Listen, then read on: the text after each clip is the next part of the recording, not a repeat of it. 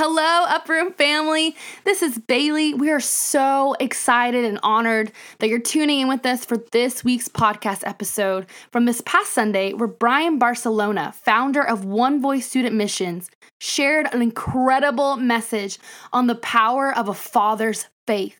He preached on Matthew 9, verse 18, which we probably all heard this Bible story once in our lifetime before, but I can confidently say that none of us have probably heard it in this light and with this weight, where Jesus actually partners with a father's faith for his daughter, for his dead little girl to be raised to life. And Jesus is doing the same today, where Jesus is partnering with the faith and the tears of mothers and fathers to see a generation raised to life.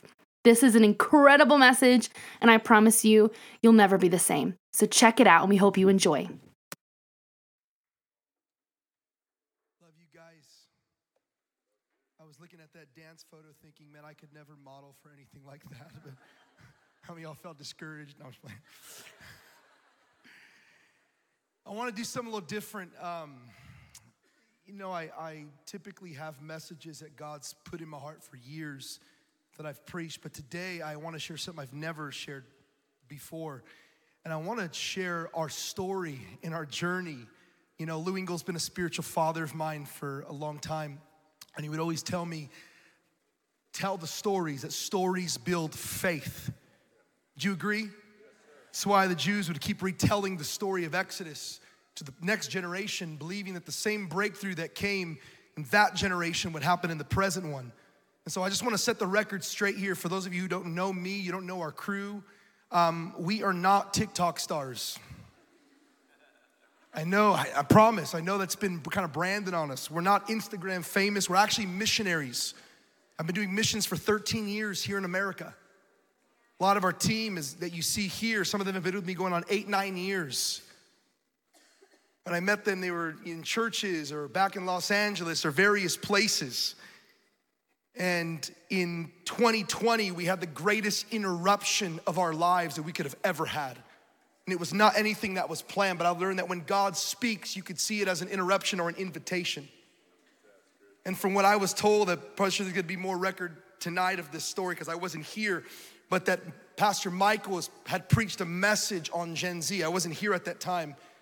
And from what I've heard from him and Aaron Smith and various people was that message was kind of left on a hook of like, what now? I don't know if some of you guys remember that message, but he preached on Gen Z before we moved here. And here we are in this house of prayer. Beyond thankful for this house. I don't know if you know, but this is a house of praise. I've never seen a rock busted out in a worship set in my life. But when I seen it, I just said, oh, it just feels right. I know y'all are thinking the same thing too. Some of you wish you had the rock, right? You're like, why didn't I think of that? This is a house of presence. We obviously know that. I honor this house that it values presence, even in the midst of awkward silence at times. I love it. This is a house that God trusts. This is a house that moves his heart. This is a house of humility. And this is where God brought us to from California. And I know some of you might have thought, man, we came out of nowhere. One day, the church reopened during COVID. I guess you guys were closed. And then all of a sudden, 30 missionaries show up from Los Angeles. We're walking around trying to meet people, new territory. And I promise what moved us here was not the gas prices. Although those were beautiful back then. It wasn't the housing market, although I could not believe what you guys were paying houses for compared to what we get in LA. In fact, I believe what moved us was you. And I'm gonna explain in a moment. The prayers and desperations that have come from this house have done more than you could ever imagine on the earth. The prayers that you pray here weekly, you have no idea the people around the world that this room is impacting. You have no idea the moment that you decide to lift your hands in a worship moment, or you decide to, man, I'm just not gonna hold back. You have no idea that camera angle that captures that, and all of a sudden someone in another state who's depressed, who's suicidal, just sees another believer on fire and their hearts are encouraged.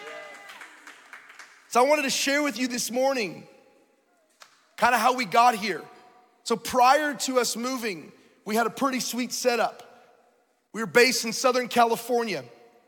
Now I swore that I would never leave California, that I was loyal to the soil. I swore that I would die before I left California, and I swore that I would die before I ever came to Texas.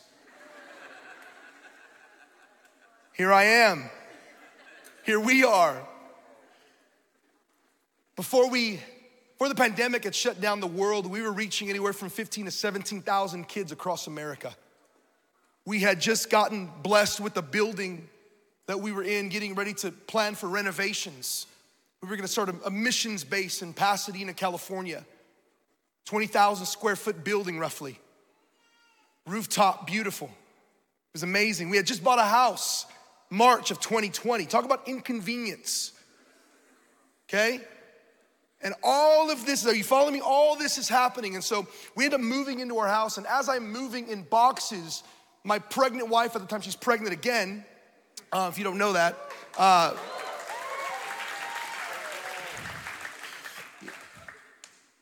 come on.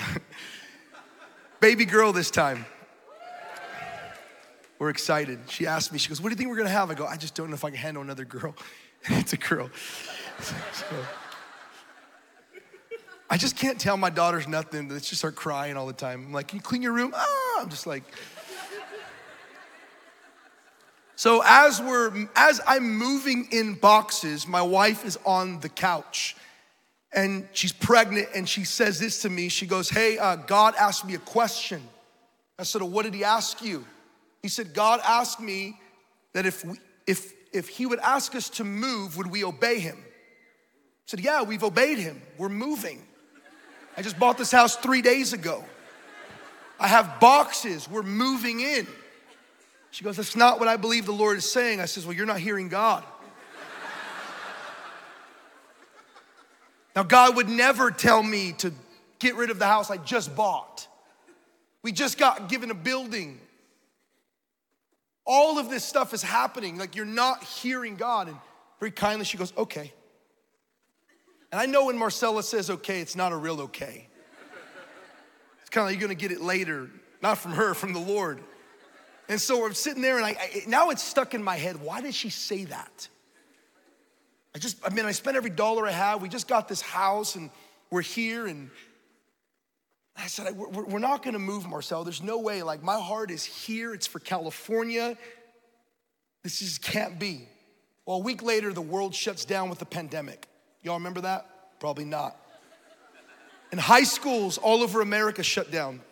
And in one moment, everything I had built for a decade was shut down. In one moment. Now, at this point, I'm thinking I'm screwed because I've lived with no plan B. See, I've always lived my life eliminating plan Bs so I could only go forward with what God told me. I didn't have a backup plan. It wasn't like, man, if this mission things don't work out, maybe I'll go be an ice cream man or something. There was no plan B for me. It was like, if this don't work out, I'm screwed. I have nothing else I'm gonna do. They don't even know what I'm good at. I can play guitar, that's about it. And so I'm there, I'm just going through it, everything that we'd built, and I'm freaking out, and I'm on the couch, and I'm sitting one day on the couch, and I know some of you during the pandemic, like, you guys went into prayer and intercession. I went into like Pizza Pockets and Sour Patch Kids. They would send me on runs to go get emergency food, and I would come home with tubs of nacho cheese. You know the youth group tub? I'd be like, what I bought? She's like, how is that gonna help us? I'm like, I don't know, but I'd come up with like random stuff. So I'm sitting on the couch, I'm crying, I'm going through, because imagine everything you build is it's destroyed, and I'm sitting there, and she comes out of our room into the living room, and our house was so small, so when I say she came into the living room, she just walked out of the bedroom, and she's pretty much in the living room. And so we're there, and she's like, hey, I had a dream. I'm like, crap. I'm like, what was your dream? So I always joke, was it good or was I in it, you know?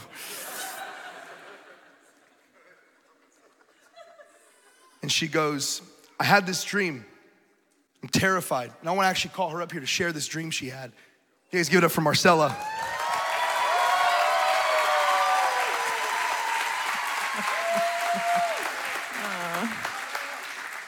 Yeah, so I have this dream, and in the dream, I'm serving all these men, and I know it's like a meeting of men, and I'm serving the men food, and I start to see that the men are a little somber, and they're sad, and I notice this one man that's on the side, and he's just weeping, and I know that he's like in defeat, and Reinhard Bonnke walks in.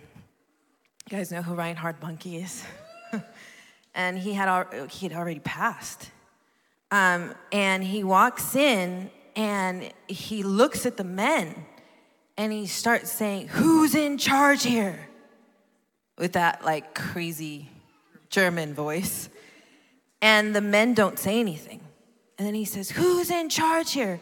Nothing is said. Then he looks at the man that's weeping on the side. And he looks at him and he says, you're in charge here. Get up. And the man just like sobers up in a moment and he gets up. And that was my dream. So she left out this other part. So she's telling me this dream and I'm like, uh-huh.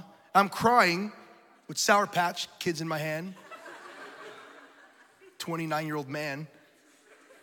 And she goes, "You're in charge here." She goes, "Get up." Now, I don't know if you have ever met a Salvadorian woman.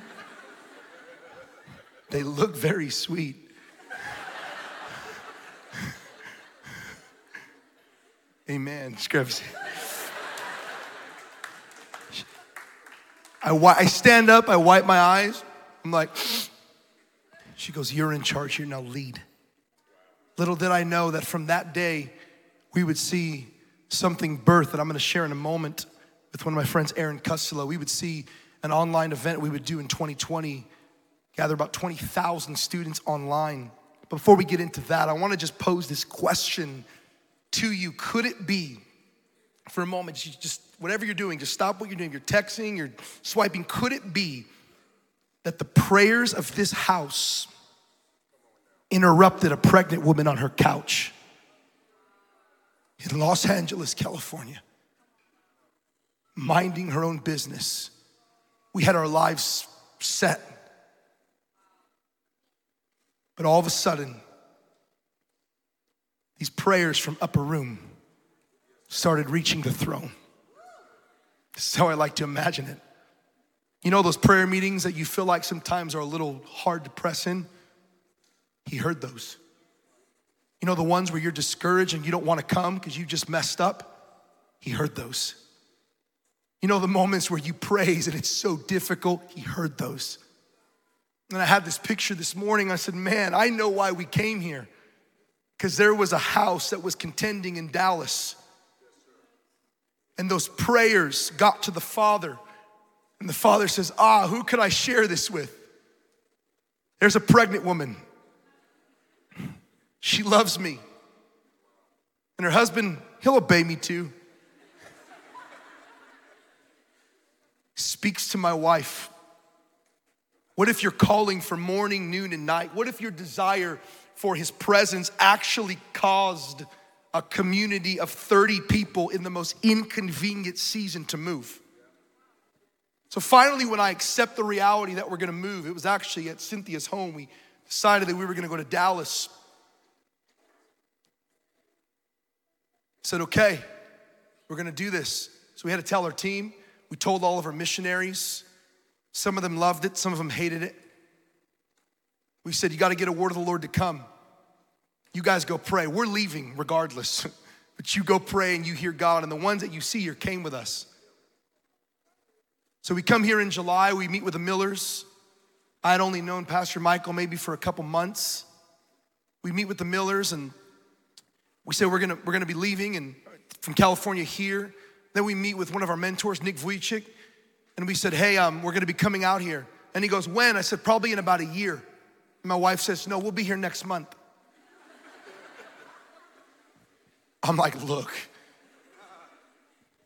do you understand that you cannot sell a house and buy a house in 3 weeks?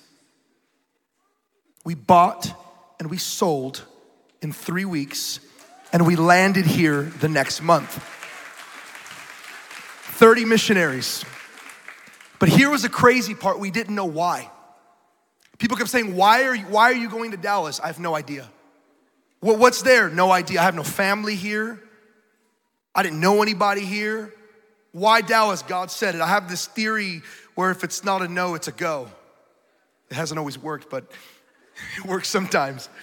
So we came here not knowing the why, but we knew what God was calling us to. Little did we know that God would land us here.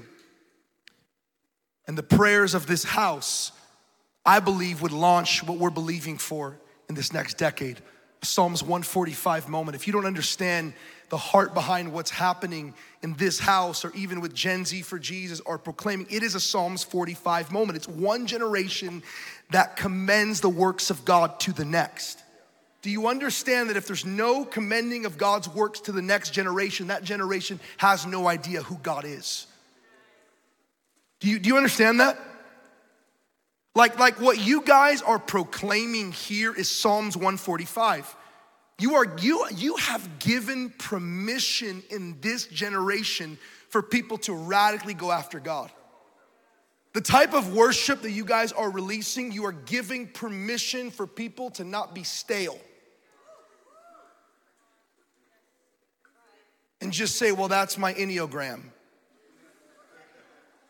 Upper room eliminates Enneagrams during worship. It eliminates whatever personality type you have.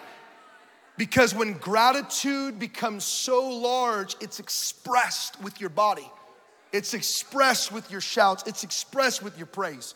And when I look at this generation and the assault on their faith and their identity that they are facing today, it's nothing new. Every generation that had assault on their generation in the Bible, even the spirit of death. You look at Moses with Pharaoh, Esther with Haman, and Jesus with Herod. What's the common theme? There's a deliverer that comes from those generations. Do you wonder why there was a full-out assault on the identity of this generation? Because maybe Gen Z and Gen Alpha is a generation of deliverers. Maybe where you've proclaimed the works of God, their generation will take the next one into freedom. This is why you cannot stop shouting and you cannot stop praising. I wonder what the devil fears so much about this generation. And if we're honest in this room, most of us, not all of us, but most of us could probably trace our salvation to somebody who took responsibility of your life in prayer. For me, it was my grandma. My grandma is one of those crazy, charismatic grandmas. Prays in tongues till 3 a.m, puts oil on everything. I don't even know if it's real anointing oil. I swear it's Crisco. Because she cheap.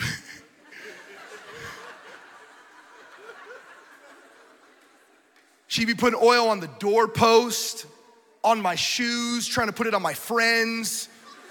That was my grandma.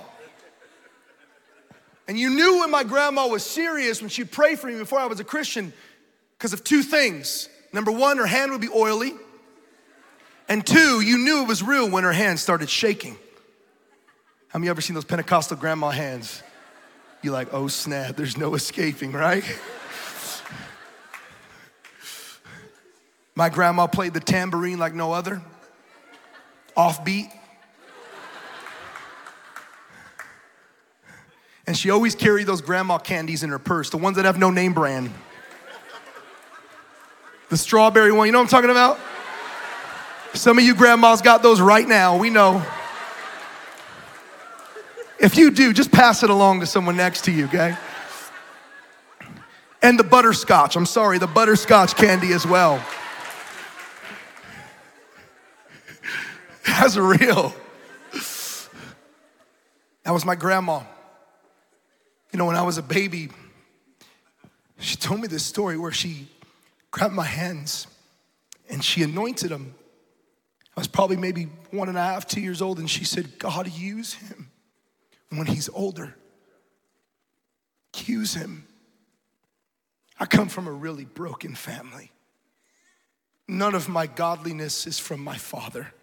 He doesn't serve God, nor does my grandfather.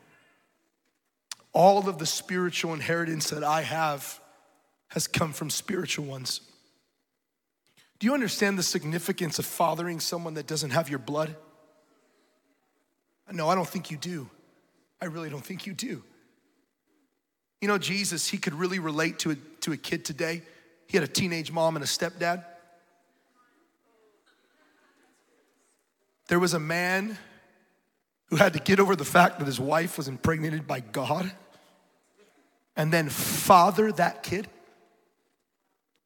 whom did not have his blood in his veins. But because Joseph chose to do that, Jesus did not just get grafted into the line of David because of his mother, but he was also grafted into the line of David because of his stepdad. There is a spiritual lineage that is owed to a generation, and it's only gonna come if you father people that aren't your blood. Because if you don't, let me tell you something, if you don't, they have no chance. I would have no chance had I not had the fathers that came alongside of me and said, oh, you are really messed up. You are really jacked up. You don't listen to nobody. That was me. You're rebellious. You got an attitude. It's like some people you're discipling. But God's in you. I see it. I mean, it's deep down in there, but we're gonna get them out, you know? We can trace our salvations to these people who took responsibility for us in prayer, in fasting. Maybe for you it was your mom. Maybe for you it was your mom that would come. My wife tells me about her mom. When she would come home, if you don't mind me sharing, coming home from the clubs. That was before me, of course. She would come home from the clubs and her mom would walk in and put on Hillsong in her room. Who wants to listen to Hillsong with a hangover? And her mom would be putting oil on everything too. And her mom would look at Marcelo when she would come drunk and she'd say, it's not who you are. It's not who you are. Oh, you think you want to hear that at 21? It's not who you are. It's not who you are. Maybe it was your father who just took you out for ice cream and loved you and showed you God. Maybe it was your grandfather. It was just this righteous man. I don't know who it was. Maybe it was a friend. But something happens when we take responsibility for people that aren't necessarily related to us. You know, when I read the Bible and the Gospels, I've noticed so many different people that followed Jesus from masses of crowds. Have you read that before? Have you read that before? Massive crowds followed him all the way to the disciples. You have the woman with the issue of blood.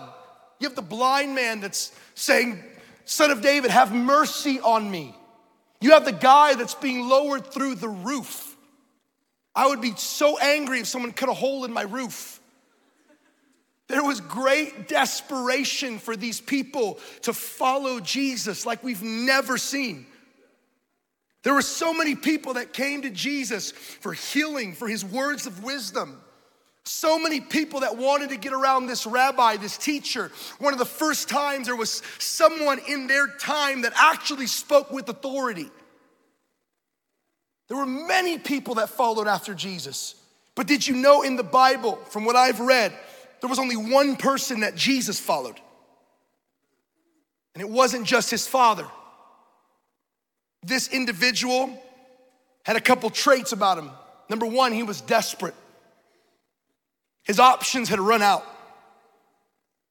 No religious leader could solve the issue that he had at the time. He could no longer put his security in his position as a synagogue official.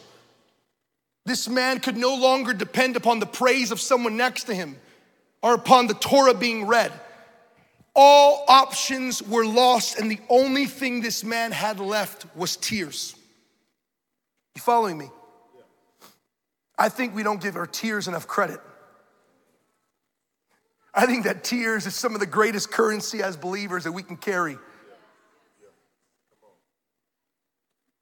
How many of you hate crying? I get it. But tears is what moves the heart of God. Can I read the Bible? I'm gonna do it anyways. Matthew 9, Verse 18. It says, while he was saying these things to them, a synagogue official came and bowed down before him and said, my daughter has just died. You following me? Okay. Now, I don't know about you, but if my daughter, Zoe, or Everlease had died, I don't think that I would come collectively. Hey, Jesus, my daughter just died. That would not be me. I would be hyperventilating. I would have snot everywhere. I would be weeping so hard my head would be hurting and my eyes would be burning. You fathers in the room, could you imagine if you lost your daughter? If you've lost your daughter, you know the pain. There's this synagogue official in Matthew 9 that comes and he falls at the feet of Jesus. You following me? He's out of options and he begins to weep to him. And he says, while he was saying these things, behold, the synagogue official came and bowed down before him. My daughter has just died. Then he says this, but come and lay your hand on her and she will live. Next verse. And Jesus got up from that table and began to follow him.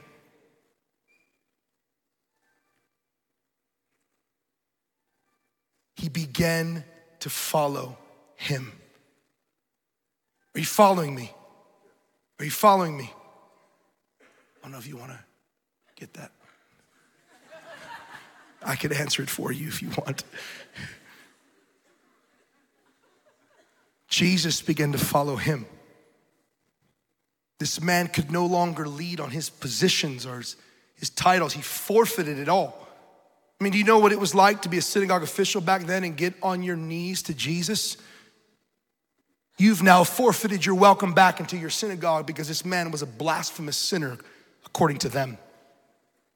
The moment he bowed, he gave up his title and his position as synagogue official, and he took the only position that mattered, which was father. Because a synagogue official can't get on his knees, but a father can. These religious leaders and their pride, standing on their street corners to get praise from men, and here this guy says, I don't care about any of that because the greatest title I carry is a dad. Will you come and lay your hand on my daughter so she will live? Jesus gets up and he begins to follow him. And I had this thought when I read this. I said, man, what if the father wouldn't have cried? What if he would have, even worse, accepted this reality as God's will? And you may say, oh man, story would have been written a little bit differently. Well, I want to pose the same question to you this morning. What if you don't weep for this generation? What if you accept the reality that this generation is going to hell and that's just it? I wonder how many young people will remain dead in their faith. I wonder how many young people will remain dead and never experience the life that Jesus has for them. Because when I've read the Bible, I know that it's not God's will that any man should perish eternally. It is not God's will. When you see the things that are happening all over the news, when you see all the stuff that's going on amongst young people, do you not see the biggest target today is kids? No. Do you not see that? Do you not realize that they are going after the minds of this generation? Do you realize that they want to form the identity that they take instead of letting it come from the very one that created them? Parents, they want to take your job. Hey dads, they want to take your job. Hey moms, they want to take your job. Hey Gen Z, millennials, they want to take your brother and sister's identities. Do you see how no one here is excused from not standing in the gap for this generation? I was listening to a prophetic word that I got right before for the pandemic in 2020. Now I joke around and say if you went to a prophetic conference in 2019, you should get a refund.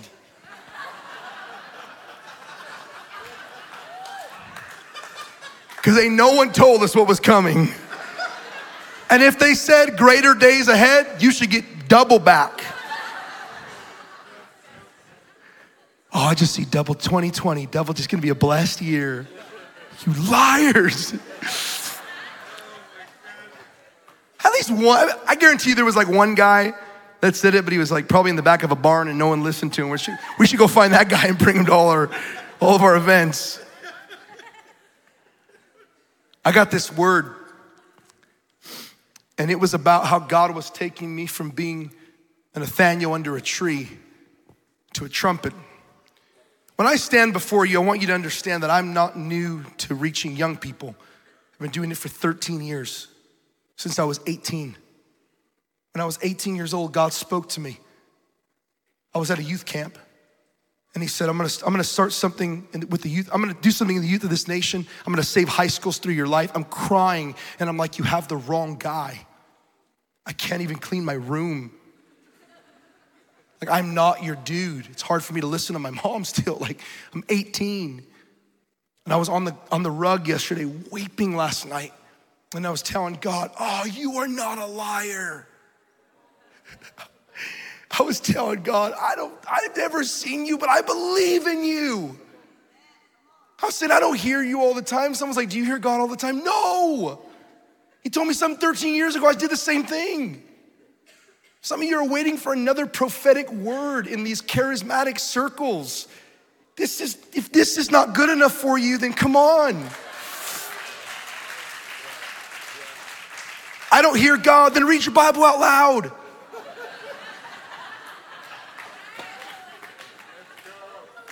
I don't feel God.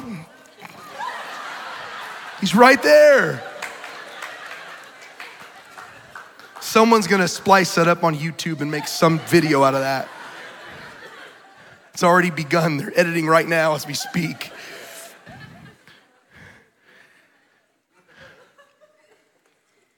I spent years trying to trumpet, hey guys, there's kids in schools that need God. Then I'm gonna go. I would go into schools. I remember this one school I would preach at. This was a school where the Bible club was 600 kids a week in California. And you would say, wow, that is so successful. What you don't know is I used to preach there on Wednesdays, and every Tuesday night I would go to the school at night. And I knew the security guard. He was an Asian man. His last name was Keys. I'm not kidding. Keys. So I would ask him, hey, Keys, can you let me in? Because he would have to finish up for like another hour. So I just want to pray. Yeah, come on in. I go in, and I would lay in the dirt in front of the theater where I would preach the next day, and I would weep for souls. I would say, God, save kids tomorrow, please. I don't have any fancy sound systems. I didn't have any lights. I had a microphone on a janky speaker. When I would talk loud, it would get distorted. That was my gospel presentations.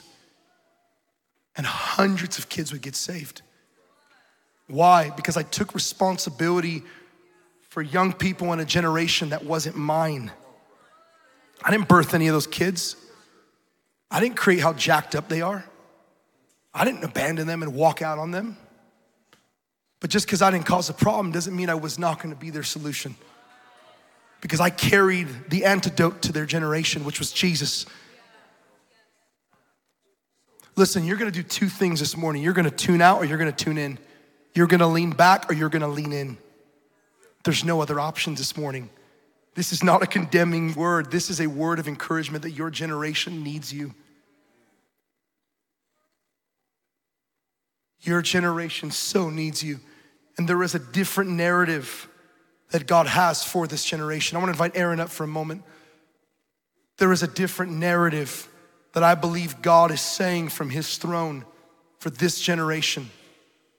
I believe now more than ever, are you listening? Now more than ever, if you are positioned here in Dallas, we are gonna see an incredible move of God. But I believe unlike past revivals, this one will be unique because at the helm of this move of God is gonna be families. I was with Marcus Burnett when he came for the recording last year. We had lunch with him, and I had this vision And I said, I have this vision of like this village of kids, and this army is coming to slaughter this village, and the last line of defense is moms and dads. And they're linking arms. And I know some of you might say, man, I'm not a mom and dad. I'm 18, I'm 19, I'm 21. Doesn't mean you can't carry a father's heart. I'm the oldest of 6. I understand what it was like to have to parent my siblings because of the brokenness of our family. But I believe that there's a different narrative that is being spoken over this generation. And I actually I want Aaron to share his story of what he heard the Lord say in 2020, of what catalyzed us even dreaming for Gen Z. I'm a millennial. Any millennials here? Raise your hand. Do you ever remember people in our generation saying, come on, millennials? Millennials for God. They were like, you suck. You're narcissistic. Everything bad in the world is because of you. I don't want to do that to the next generation.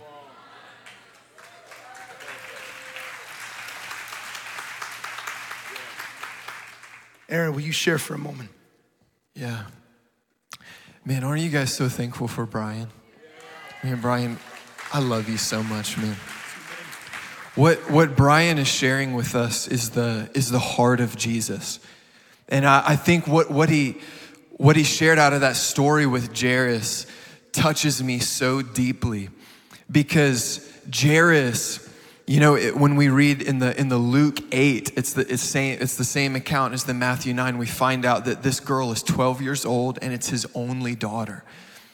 And while Jairus was on the way with Jesus to his house to see this miracle, some messengers come from Jairus' house and they say, hey, it's too late, Jairus.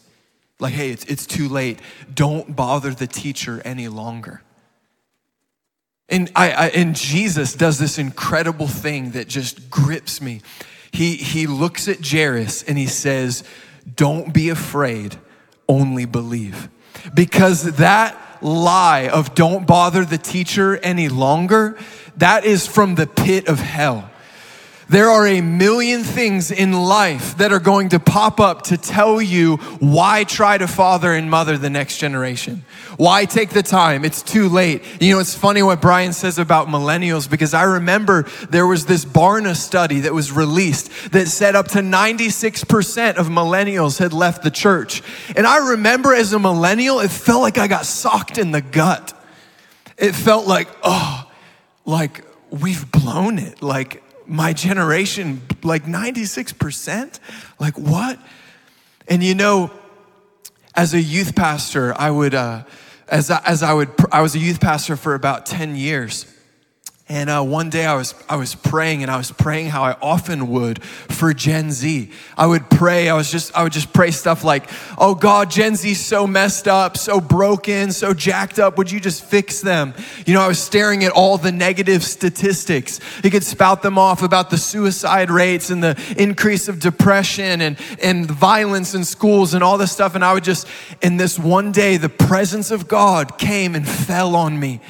And I got sucked into a vision, and I saw this blazing Z right in front of my face. I don't know if any of you guys ever get weird, talk about visions and stuff. This is upper room, so I feel like I'm allowed to share this kind of stuff here. But there was this blazing, like, have you guys seen The Mask of Zorro, where he's like, shoo, shoo, shoo, you know? It was like that times 10, this blazing Z in front of my face. And then I knew, I saw the Father on his throne, like out of the side as this blazing Z was right here. And I heard this thundering voice. Generation Z is mine. Generation Z is mine. And it thundered. And I just laid on the ground and wept and wept and wept. And I suddenly realized that my prayer life was not connected to what was in the heart of the Father. That my heart was not connected to what God was saying on his throne about this generation. You know, Gen Z matters too much to God for us to just write them off as a statistic. The high schools of America matter too much to God for us to just write them off as a statistic. I imagine Jairus in his day probably could have quoted the early mortality rates and how often people died at an early age because of medicine and it not being that advanced in that day. But he was a father. And you know what I realized as I heard the thundering voice of God shouting over Gen Z? I realized either I am going to get into agreement with that heart, or I'm gonna find myself on the outside of what God is wanting to do. Like Brian said, either we're gonna lean in or we're gonna lean back. Because when Jesus showed up to the house with Jairus, what did he do? You see, there's two types of weeping. There's the one that makes a commotion, that's all about a show, that's just the tradition of what we do, but it's disconnected from the heart of God. And when Jesus showed up at the house, everybody that was just weeping and making a commotion, he put out of the house. But there's a type of weeping like Brian's talking about where where Jairus came and he fell down at the feet of Jesus and he said, "My daughter is dying. If you come, she'll live." Can you imagine the ridicule that Jairus took as he watched Jesus kick out his relatives, probably some fellow synagogue leaders, maybe even some students, who knows who all got kicked out of the house. But Jesus took the father and the mother and his 3 closest disciples into the upper room where this 12-year-old girl was lying. And he pulled her up out of death back into life. And I just feel today, as Brian is sharing, my heart is just being stirred.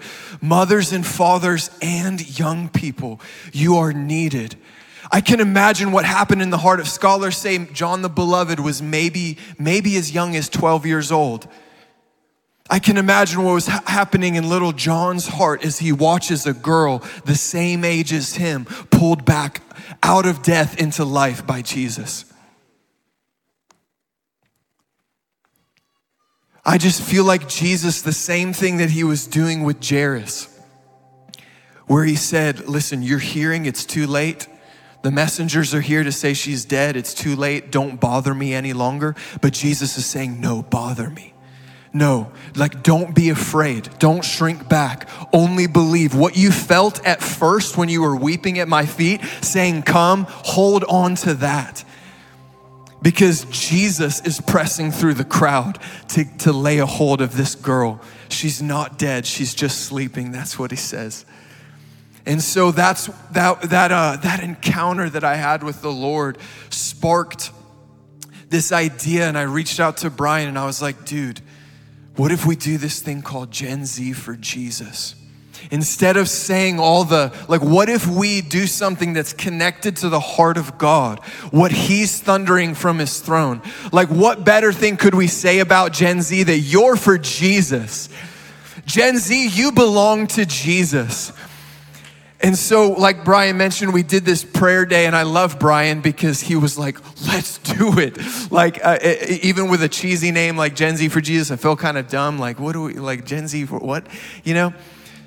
But here's the thing. There's so much significance when we connect our hearts to the heart of God. And that's what you guys are doing morning, noon, and night here in this room. It's moving heaven and it's moving earth. And I don't know if you're going to share about the stadium or if we're going to go into a prayer moment, but you stay here.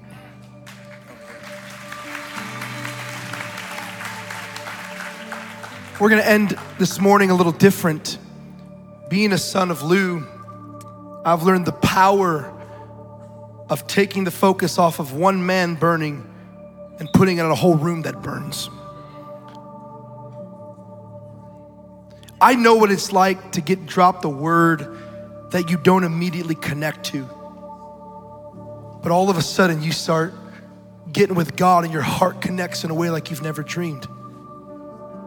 You know, when I went into high schools at first, I thought, well, I'm gonna see God transform many lives through my life and my yes. Little did I know that those kids would change my life.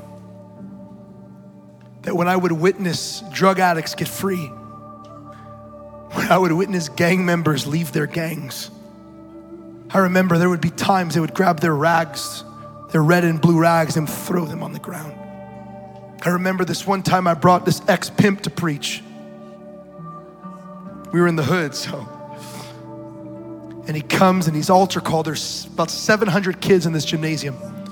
We're in one of the worst schools. There's shootings in front of the school. Gang-infested campus in Sacramento. And this was his altar call. He goes, bring the garbage cans. I'm like, man, where's this going? Kill the stream, you know? They bring garbage cans. He goes, the gospel is not for punks or chumps. I'm like, but God loves you all still too, right? He goes, listen. He goes, the gospel ain't for no punks and chumps. He goes, you can't have God in your weed. You can't have God in your condom. You can't have God in your gang. You can't have God in your weapons. If you want God, then you trash the things that have trashed your life. I'm like, dude, what's gonna happen? 600 kids. Hold on. Stand to their feet.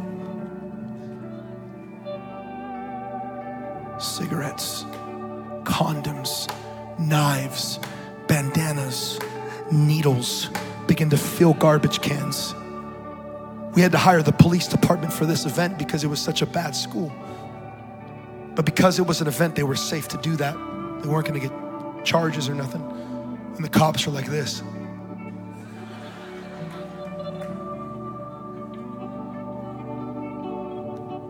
I refuse to talk about these stories as monuments and museums.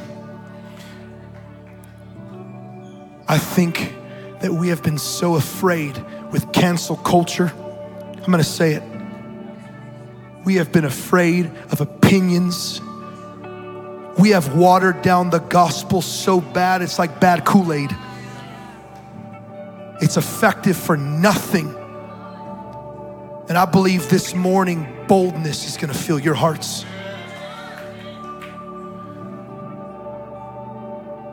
I did an event one time in a school in Northern California, and I did this event on 420. And my logo was green. And all these kids were like, why would we go to this Jesus event? We're gonna go blaze it up. We're gonna get high. I said, I'll make you a deal. So you come into this room, said, if you're gonna go smoke, I can't stop you, but you're gonna have the munchies after. And you're gonna be hungry. So why don't you just come into this little meeting I'm gonna do? See what happens. Because what you don't understand is you're smoking the creation when there's a bigger high you can get from the Creator. Because the Bible says that God is the most.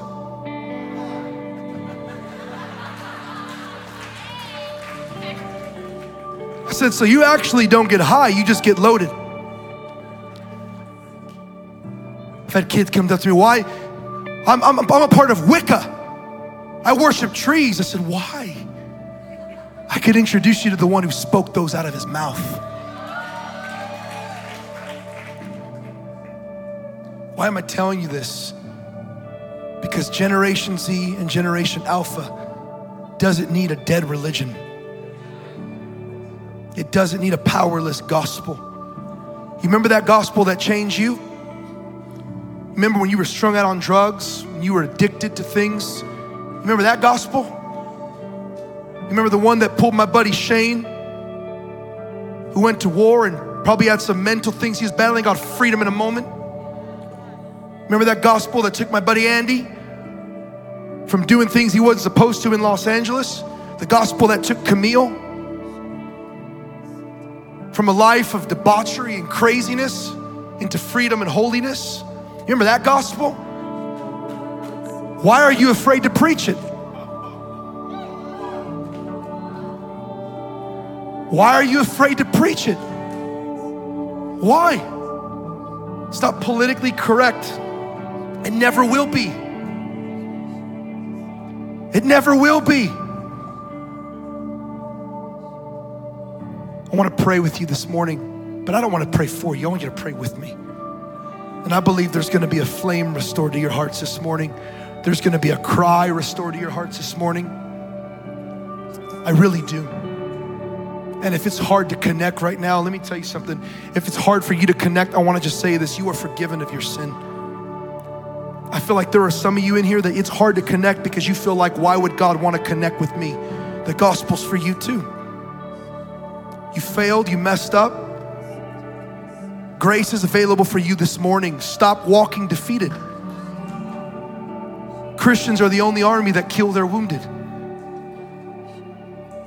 Stop killing the people that are weaker. Help them. Love covers a multitude of sin. And if you can't love people within the church, how will you ever love a generation outside of it?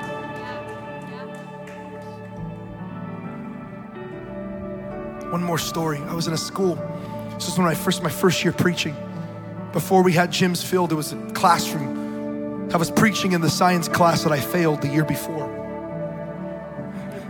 That was the teacher, the only one that would help me. I'm preaching, there's maybe 7 kids inside of the classroom. This is before there was anything. 7 kids, and in walk these punk rockers, dressed in black, gothic, emo hair, y'all remember? And they sit down, and I hear the Lord say the oddest thing to me. He says, stop preaching and pray. And I said, that's a dumb idea. These kids aren't even saved. I'm literally having a conversation. He says, stop preaching and pray. And I said, oh, okay. I said, all right, guys, I'm gonna just pray for you and we'll see what happens. I start praying. I keep my eyes closed because I don't want to be humiliated. And all of a sudden I hear this weeping that starts happening from one of the chairs. I open one eye and it's this girl that had come in. Little did I know those kids had come in to challenge me that day. And they ended up encountering God. This girl that encounters God, her name was Brooklyn. Brooklyn begins to weep uncontrollably. The power of God touches her in this classroom. Over the next year, Brooklyn would walk around with her Bible preaching the gospel. Why? Because I refuse to let a rock take my place. Do you realize that there is an appointed time that every man and woman in here will die? It's good news. Do you know that you will not live forever here? Do you know that? No, do you really know that? Well, you know it. Do you live like it? Do you actually live like today could be your last? If all of you knew today was your last day, who would you share the gospel with? How many young people would you go and just say, oh, I know you're making really bad choices, but there is a God. Let me tell you about salvation. Will you stand with me?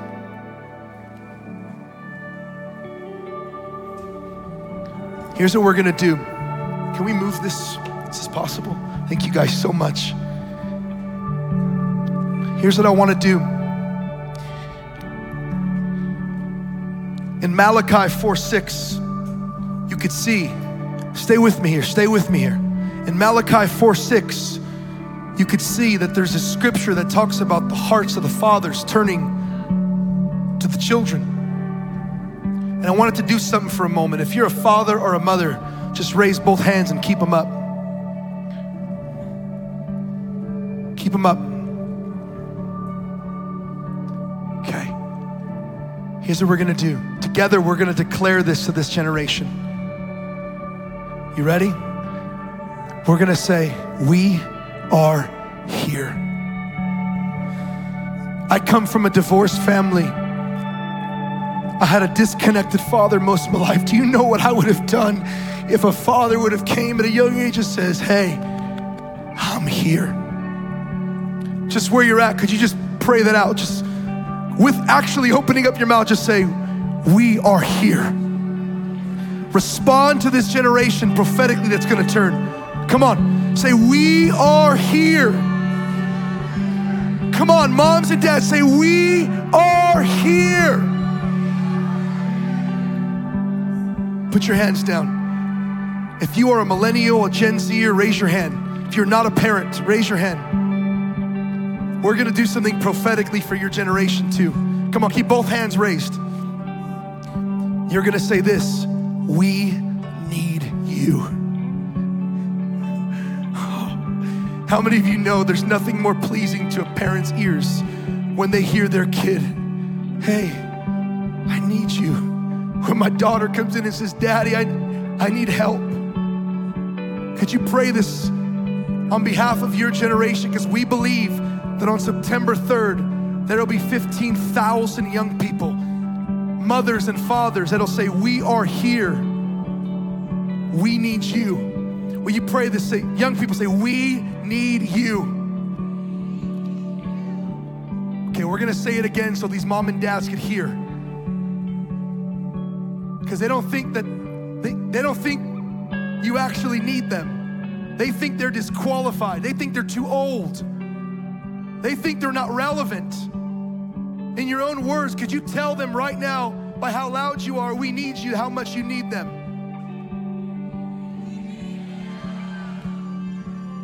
Come on, tell them again. Those watching online, tell them again, young people.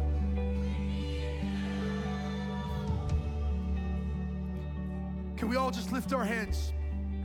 And we're gonna pray Korean style. If you don't know what that is, that's where we all pray at the same time. With everything inside of you, all